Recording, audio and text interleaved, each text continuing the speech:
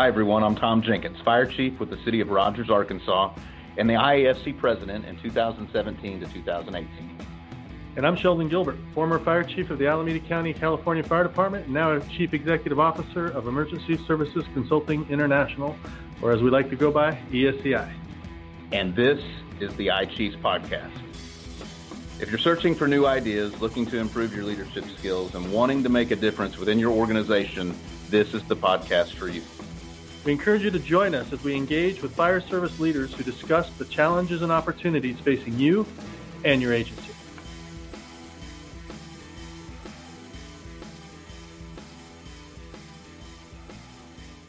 Nearly every fire department around is focusing on the effects and the potential impacts, both short and long term, related to COVID-19. It's an everyday topic at the kitchen table in the fire station, in the conference rooms, across headquarters buildings, and it's something that we want to make sure at the IAFC we're talking about, and we're learning from those people who have experienced significant challenges related to the spread of this virus.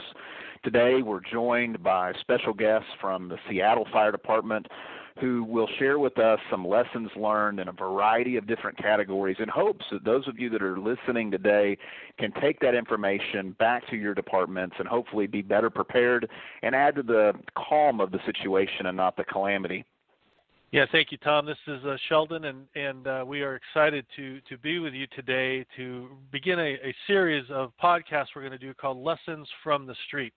We've had a lot of podcasts and a lot of webinars and a lot of great information coming out regarding policies and procedures and statistical and health and scientific analysis, and those are all very important. But we feel it's also important that we talk to the men and women on the street, in the dispatch centers, on the companies that are running these calls and how they're managing them and what they're learning and what the impacts are to our industry. And so we are privileged to be joined today by firefighter dispatcher Hilton Allman and Lieutenant Susan Stangl from the Seattle Fire Department, King County, of course, being ground zero for the U.S. Outbreak, and they have been managing this, and by all accounts where we stand today, have been March 3rd, are beginning to bend that curve and doing what needs to happen to manage this tragic and large scale pandemic. So we're gonna talk to these individuals and hear from them for a few minutes here, and we look forward to what lessons we can learn and apply throughout the fire service and rescue industry. So we'll start by talking about the community as a large, Seattle, King County, the whole area there where you guys have been doing this noble and amazing work. And I guess I'll start with firefighter dispatcher Allman. Can you share with us and share with our listeners what have been the impacts to the community from your perspective as the individual who is on the phone line, talking to them on a daily basis and hearing their concerns and their fears and their needs? Well, I think a lot of it just has to do with lack of knowledge, information. For all of us, we've never experienced anything like this in our lifetime. We've seen the flu, and obviously this is somewhat close to what COVID is, but none of us have experienced anything like this. And so from a 911 call center perspective, you still receive your 911 calls that need or true emergencies, the house fires, the vehicle accidents, the cardiac arrest, but you will also see calls from our community members just afraid, not knowing. They may have been in contact with someone who's COVID-19. What do they need to do? They may have mild flu-like symptoms. What do they need to do? So trying to help those community members as best we can. We're not the best agency to do that, but throughout this, we've been trying to incorporate as many resources outside of the fire service to help these people, whether it be a nurse line that we can transfer the caller to help them gain more information from a healthcare professional, whether we encourage them if they're having no symptoms or they're concerned, how about talking to your primary care physician? If you have health insurance, use a nurse line on the back of your health insurance card. So for us, we as 911 dispatchers are really having to give information from other resources and agencies that we really never had to before, because what we don't want to do is send our folks out there to people who are either concerned or have mild flu-like symptoms because, we're just exposing our people to the possibility or increasing the possibility that they get COVID-19. We're also having to unnecessarily use our PPE for people who may just have mild flu-like symptoms. So we're doing everything we can when people call in concerned, may have some flu-like symptoms, to find a more appropriate resource for them to turn to, community, statewide, rather than sending our folks on the fire trucks out there to see them. How have they been responding to that instruction and that education and trying to do that phone triage? Has that been well received? Have they picked up on that? And is that information getting out effectively, or has it been a bit of a struggle getting that accurate information or having them respond favorably? Well, it has been a little struggle on the dispatcher part because, again, this is something new for us. We typically just handle the 911 call, which and then able to triage and figure out what we want to send from our own resources. And so for us to expand our options, it has taken a little bit of time for us to kind of figure out the talking points that we can educate them, tell them what we're hearing from them is more appropriate for a nurse to talk to or a primary care physician. We do also offer up, if they are having mild flu-like symptoms, that as the last resort, sometimes we can transfer them to a private ambulance company, which will then take them up to the hospital. So I think overall, King County, the state has done a very good job of educating and informing people, and the stay-at-home policy is working. So I think people are receptive to that. The one thing we have noticed that to get all this information out, to have this conversation with them, it has increased the amount of time we are on these calls compared to a year ago. But we also have experienced not a huge spike in calls. So, again, with the stay-at-home policy, most people aren't coming to work, so we've seen a little moderate increase from a year ago. So we're actually having the time to have a conversation with these people, give them the various options, and then let them choose which one they want to pursue.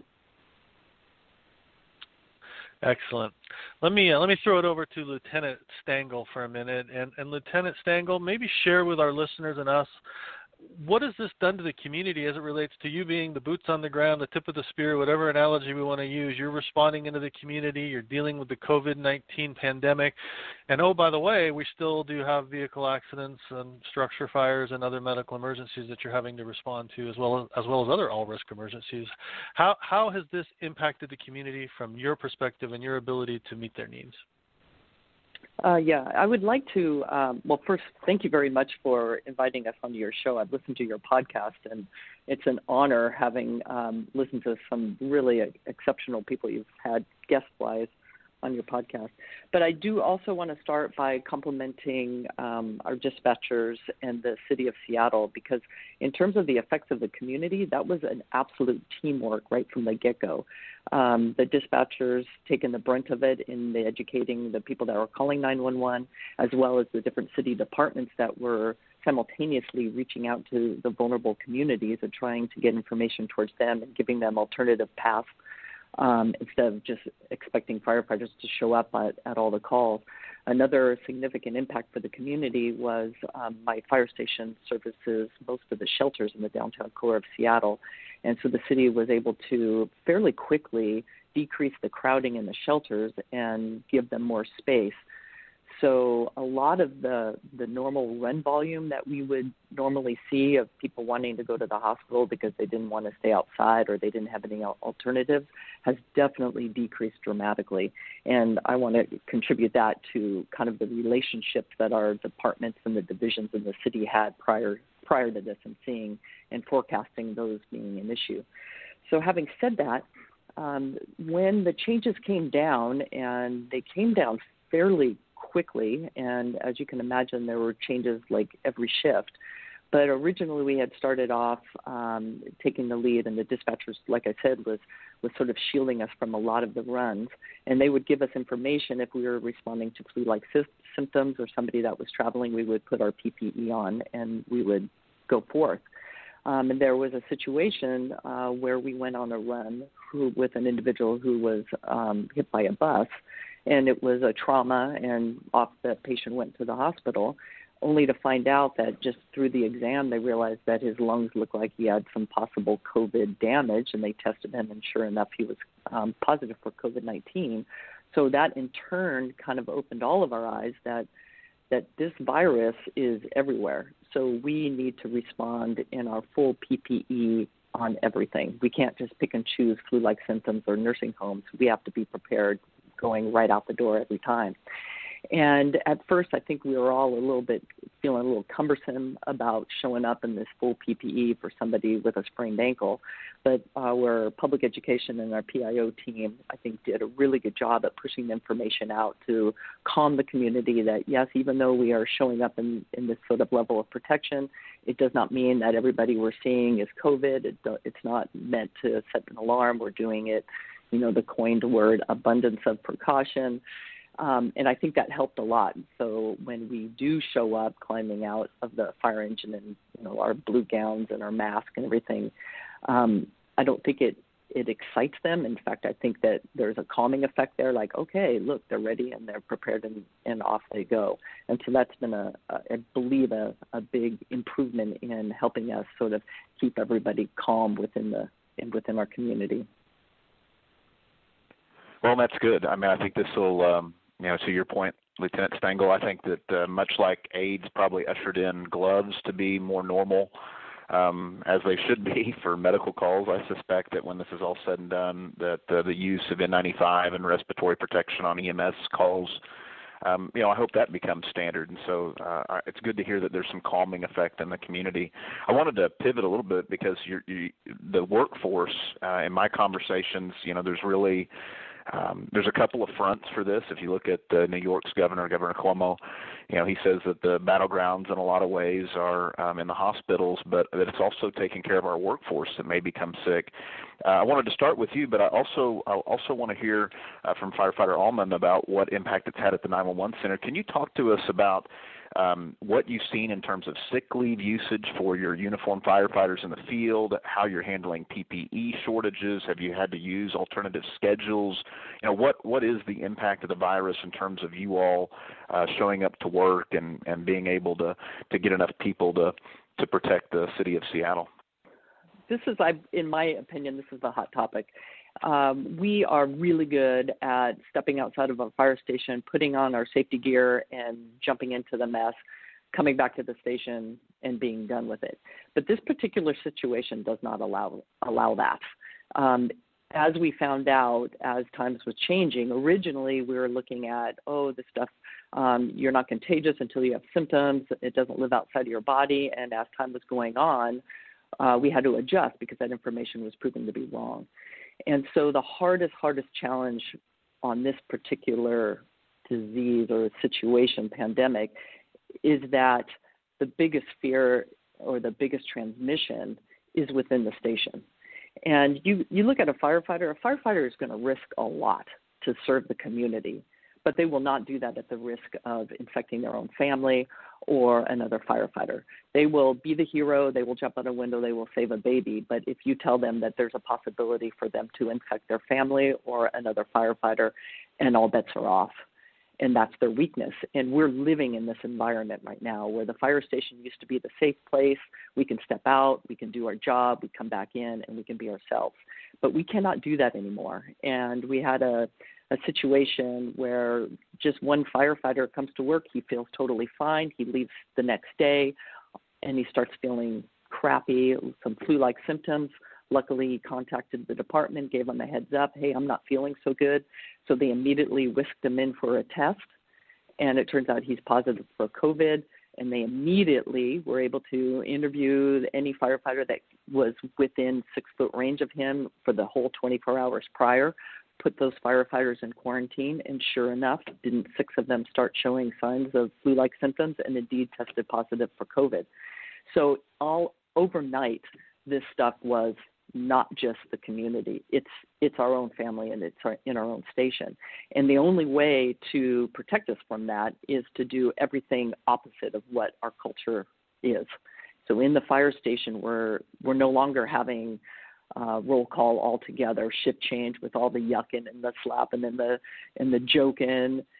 That stuff has to calm down. We're doing roll call in the apparatus bay now where we have room. At my fire station, there's 12 people. Dinner time, there's 14 to 15 people at dinner. We can no longer eat all around the same table. We have occupancy loads in the different rooms where people congregate, like for the TV or for the computer. And so this is the serious challenge that we're facing now, is that drone of fear of this stuff is in my fire station and this stuff can potentially be taken back to my house at home. So in terms of being able to withstand that, I want to give huge compliments to the Seattle Fire Department, because I think they've done, in my opinion, and I've had a chance to ask around, a remarkable job at getting a lot of information out and being supportive of the firefighters. So very, very early on, they recognized that if somebody is showing flu-like symptoms and there's even a hint that they might be positive COVID, they're not going to want to go home. They're not going to feel comfortable going back to their house, and yet we're going to ask them to quarantine. So the city of Seattle went ahead and put together hotel rooms that you can go to if you want to quarantine. They even have hotel rooms if for some reason you even think you might be compromising anybody in your family. You can go to this hotel room, and it's fully paid for by the city. So those kind of level of support to know that these firefighters have options. They don't have to just go to work, put themselves at risk, and then go home and risk their family, that they can go to the hotel room and be supported by the department. If they get quarantined, they're put on administrative leave, which also shows this level of support from the department that I think allows the firefighters to feel secure coming to work. So there's a lot of kind of the safety net as much as possible, because obviously this is unknown times and the planning team's figuring this out on a day-to-day basis. But our level of depth and opportunity to work has been fantastic. I keep checking in with our staffing officers because I'm curious on what the depth is on people signing up to work extra shifts, and it is deeper now than it's ever been. So I think because we feel confident that we're doing everything that we can, and the department has a tremendous amount of support. We've got enough of the protective equipment. We're decontaminating the station twice a day. Our hazmat team even put together an excellent disinfection group, and they were able to do some networking through other USAR members and came up with a complete plan where if any member tests positive in a fire station, not only are the firefighters handling their decontamination and their disinfection twice a day, but we can also bring our own firefighters in with special equipment to even up that disinfection opportunity to really make sure that this station is clean and bring peace of mind to our fellow brothers and sisters that, yeah, we've got your back and we're going to try to make your workplace as safe as possible. So in terms of the effects on the workforce and the deployment, so far we are, as you said earlier, sort of treading water and holding strong at this point. I do know that just in my sort of interviewing with the plans teams yesterday, that we are still looking at being on the increase. We're not plateaued yet. And that's the assumption. And, everybody's talking about the end of April because viruses apparently have a 12-week lifespan. So we're still in the up mode, but where we are right now, my impression is that we're holding strong, and a lot of it has to do with the early planning and the preparation of having our PPE and the amazing support information flow by the department as well as the city. That's great. Any idea what percentage of your workforce you've seen call in sick through some of this? Well, I believe that if anything is COVID related, I can tell you right now that as of yesterday, because one of the things that we're doing is every day we're putting out what we call a daily Seattle Fire Department snapshot, which has been really good because as you can imagine early on in this, obviously we have friends that work for Kirkland and Bellevue and, the firefighters that were really impacted with this early on. And so early, everybody was pulling information. Somebody's wife is a virologist and, information was everywhere. And it was really important that we congregate and our chief did a great job doing Skype meetings, every 4 shifts so that all the information can get put together. He opened it up for questions. So one of the things that came out of that is this daily snapshot. So I can tell you right now that there are 24 Seattle firefighters that are in quarantine, 18 are in isolation, and 45 firefighters that were in quarantine are all now back to work. So we have this sort of running total. Now, I do not have a number if somebody is on disability, if it's COVID related. I know that they are being very proactive and asking them to just communicate that with the department, because there's the possibility of being moved to an administrative position during quarantine times, which allows your paycheck and all of your support services continue. So I can only tell you those numbers, and our total force is 1,200. So I'm not the best math at the top of my head, but we got about 40 people that are out COVID related out of a workforce of 1,200. And we have about 200 people on duty at any one time. So we still have the depth to keep rolling without any impact this far. Well, I don't wish to be one of those 40, and certainly think of those people, but out of 1,200, that's a respectably low percentage that have been impacted. So shifting gears a little bit to Firefighter Allman, the 911 Center in particular is on the front lines in a different way, in dealing with a lot of these, the panic, the anxiety from the public, having to make sure that you're warning, some of the fire department resources being sent to potential COVID situations. What have you seen for the dispatch center? What impact have you had on the workforce there, including even mental health? I'm sure that there's some anxiety and this is not business as usual. What can you tell us about the workforce impact there? So for us, we're, I consider the 911 call center for the Seattle Fire Department the tip of the spear. And some people have said every engine and truck in the city has 4-person staffing, and a lot of us consider, in operations as well, consider us to be the 5th member. So I say that, but out of the 1,200 or so members in our department, there's only about 36 certified dispatchers.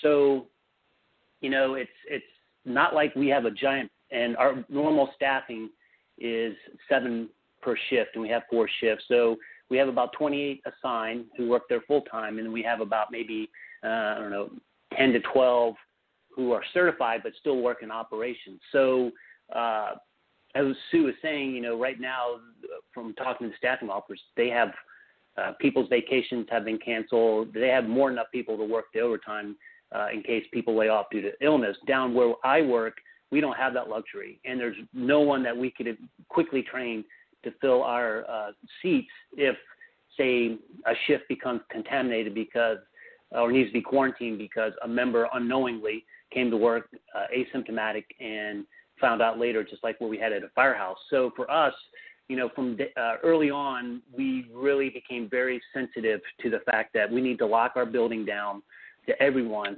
unless you work at the fire alarm center, so that we don't have an opportunity for someone either from a fire station or even one of our vendors who normally have access to the fire alarm center to come in and unknowingly spread COVID-19. So we're very sensitive to that.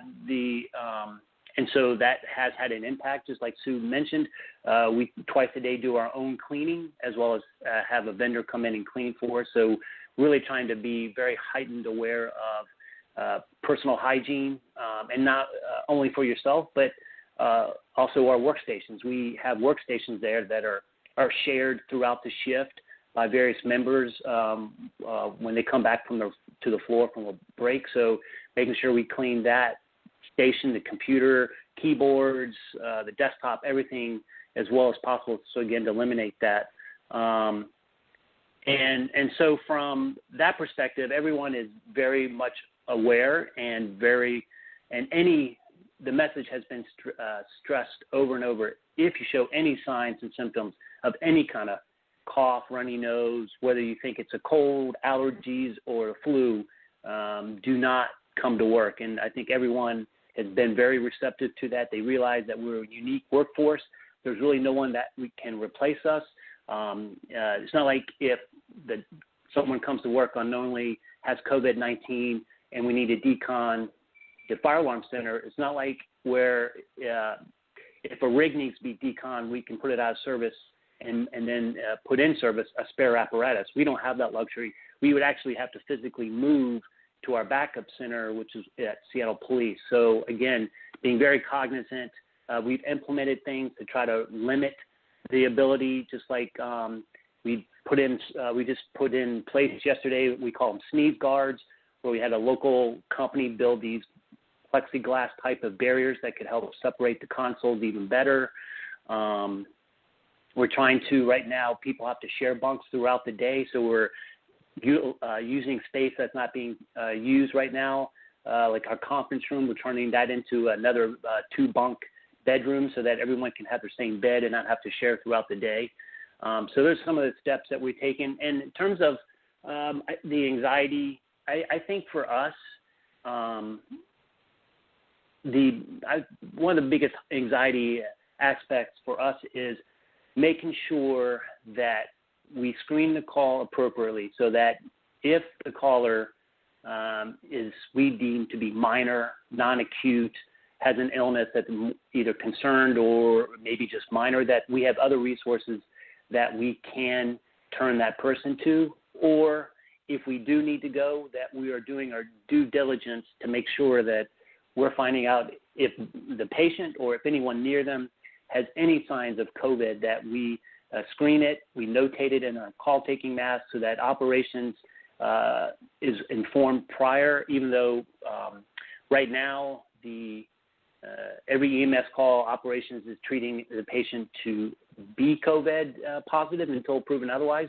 But for us, we still want to do diligence. And I'll say, as far as I know, and Sue may know differently, all of our members who have tested COVID-19 positive have not come from a patient.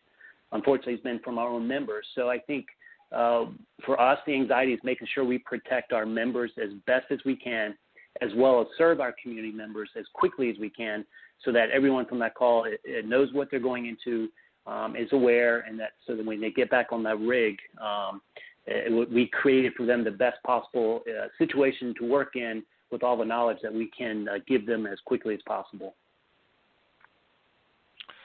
There's a lot of best practices embedded in both of those answers, and the city of Seattle is in very good hands with the men and women of the Seattle Fire Department. That's a lot of good stuff. Let's shift over to kind of the last topic we wanted to talk about before we get into kind of the takeaways, and that's deployment. And obviously there's been an impact on how we deploy resources, how we respond to resources, who we send, when we send them. And I was wondering if you could share, we'll start with you, Firefighter Altman, in the dispatch center specifically, what has changed? What has changed as far as your basic entry point interrogations, as far as your medical priority dispatch system categorization, utilization of different protocols, Omega protocols, whatever you're doing? Could you share with us kind of what the impacts regarding deployment and dispatch are because of COVID-19? Sure. And I just want to start with, we are very fortunate that this didn't happen a year ago. And the reason I say that is a year ago, we were just about ready to transition from our old emergency dispatch protocols to our current set. And with our old set, they worked great. But it didn't have the dynamic feature that we have now. And what I mean by that is when we wanted to make a change to our old set of emergency medical dispatch procedures, it was a process. We had to get IT involved. And it took, the length to get that done was just not quick. A year ago, about a year in May, we switched to our new one. It's called Cordy. And what that has allowed us to do is this was worked on by a dispatcher in-house with the company. And so the dispatcher, now we have someone who can, on the fly, if need to, make changes as the situation evolves. And COVID is a perfect example. We have gone through, I think, maybe 4 different screening processes. And in the past, with our old EMD, if this had occurred, we would just basically give sheets of paper to the dispatcher, and that's just not an accurate, consistent approach. paper gets lost. It's hard to keep track of stuff. But with our new set of protocols with Cordy, our first set of questions back, I don't know, maybe starting in mid-February to late February was, have you been to China? And then as things quickly evolved and it spread to Iran and Italy, the next set of questions was, have you or anyone been to Iran, Italy, or China? And then it evolved to now basically, are you or anyone have the following symptoms? So my point is we're very fortunate that we have a protocol now that we can change within a couple hours where we didn't before. And so what this has allowed for the dispatchers is a consistent process that we can dispatch if we're going the most appropriate type code or response plan, get the help going for our community members, followed by the screening process that we've enacted. And we are right now on a daily basis averaging about 98 to 99% of all the EMS calls we're COVID screening. Now, it doesn't mean we're getting it right all the time, but all those calls are having some kind of COVID screening involved, whether it's do they have a cough, fever, sore throat, runny nose, or if the patient says, I don't have any COVID screening symptoms, or, sometimes we just can't determine, like Sue said, a vehicle versus a pedestrian. You're not going to be able to probably find out, but we're still screening. And so what we have now is allowed us to give a consistent message to ops, allow us to broadcast that consistent message to operations. They can see it in their notes. It's easy for the dispatchers to have a program that they all are all working off the same sheet of music. And so really for us, we feel like under the current circumstances, our dispatchers are doing a really good job of screening.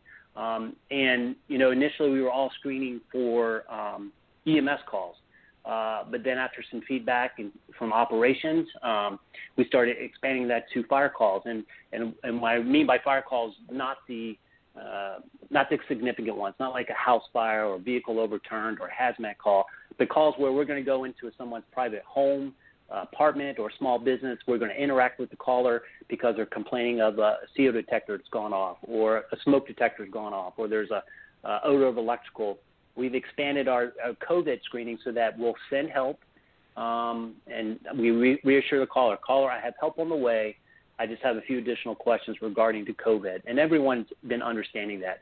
We screen the caller or the bystanders or the patient, and then we quickly put in the notes what we expect or what they told us, so that operations has an idea prior to us getting there. So really, what we've been able to do consistently is really a reflection of the new program we have and the changes we can make quickly in-house without any delay, so that we're trying to keep up with the curve and not lagging behind it.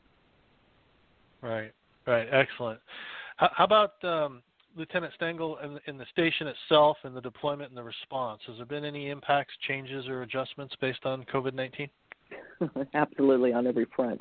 I do want to just emphasize our dispatchers, as Hill mentioned early on, they're all firefighters. So, they're coming from a background of being on an engine, a paramedic, or anything like that. And those guys really are our prelim recon team prior to us leaving the fire station. And that has just been invaluable for us.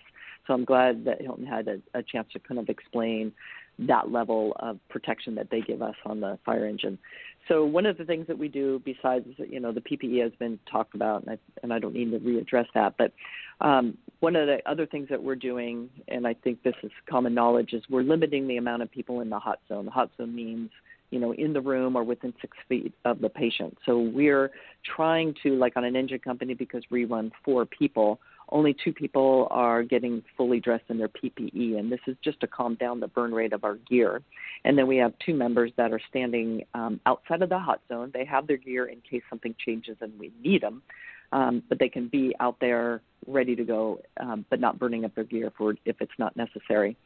And then the other thing that we're doing is when we walk into the house, we sort of ask questions again, what our dispatchers do, and which is a little bit odd, because usually we walk in and we just focus on the patient or whoever needs help. But now, not only we do that, but we need to interview everybody else that's in the house to see if anybody else has COVID symptoms? Have they been in contact with anybody that has been tested positive? So before we can even jump in and start doing our own things, we do one more check. Or the other thing is we just make sure that everybody is outside of our space if we're on the sidewalk or in a store or something like that. So instantly it's that scene safety, which, changes the game. That means scene safety means nobody around us. And then we can start interacting with the patient with just having one person do the blood pressure and the hands-on stuff and the other person standing back and doing documenting and assisting in that way.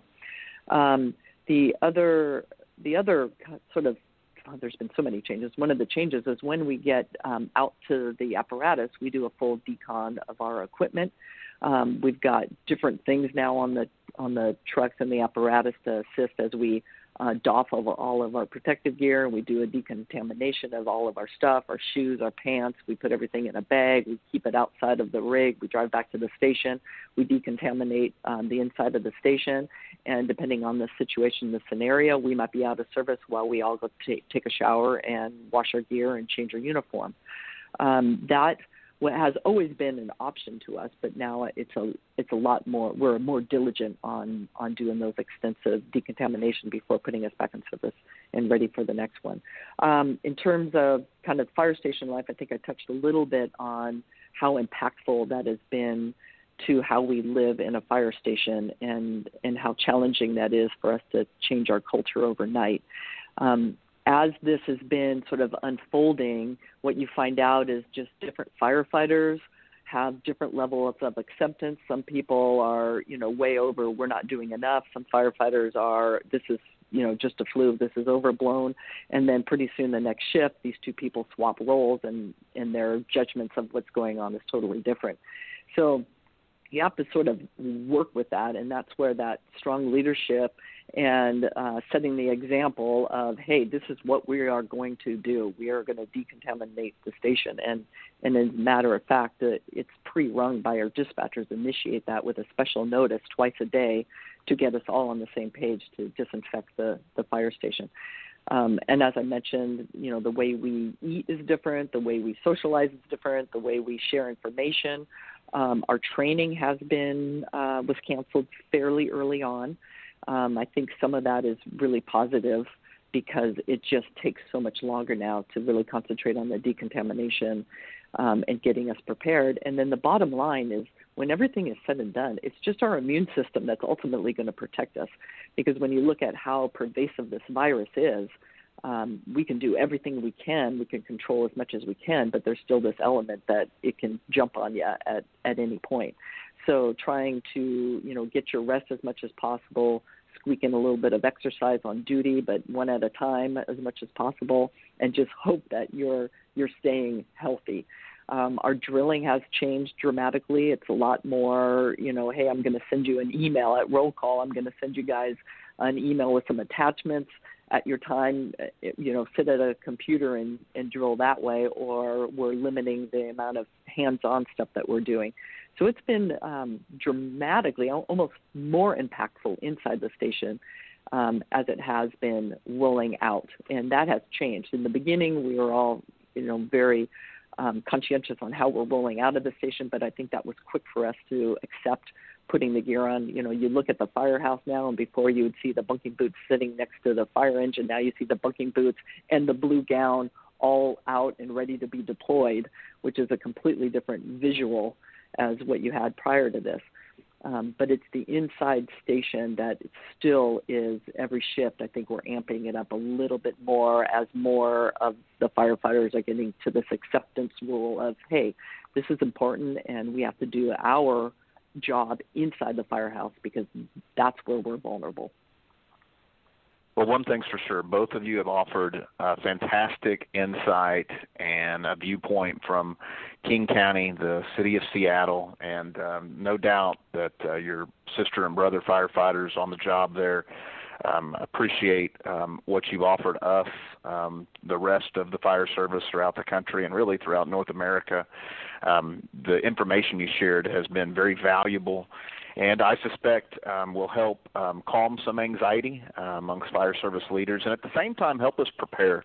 And so we appreciate both of you joining us today, and we're forever grateful that you spent some time with us. So Lieutenant Stangl and Firefighter Allman, I hope that the rest of your time in dealing with this crisis goes without any crazier disruption, and I hope that both of you stay healthy and safe. And thank you so much for carving out time to share with the rest of us as to what you've learned and what we could be doing, and in hopes that it's kind of a force multiplier for us. I'd remind our listeners that the IAFC is dedicated to helping its members and making sure that there are resources available. President Ludwig has done an exemplary job in forming various task forces to look at different angles of this issue, from the economic impact to just what we need to be doing and understanding about this virus as it communicates and spreads throughout the country. I would always remind people that no matter what resources you have available to you, that one of the best for members of the fire service is our website, iafc.org/COVID-19, where you can participate in the various dashboards, learn information, get the latest and greatest guidance, and ultimately do those things to keep your department safe. We appreciate all of you for being with Sheldon and I today, and no doubt we'll be back soon with another COVID-19 related podcast in the hope of preparing and protecting our members. Thank you.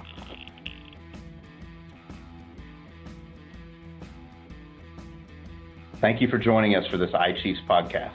You can find us on Apple Podcasts, Google Play Music, or Spotify, where you can subscribe and be sure to never miss a show.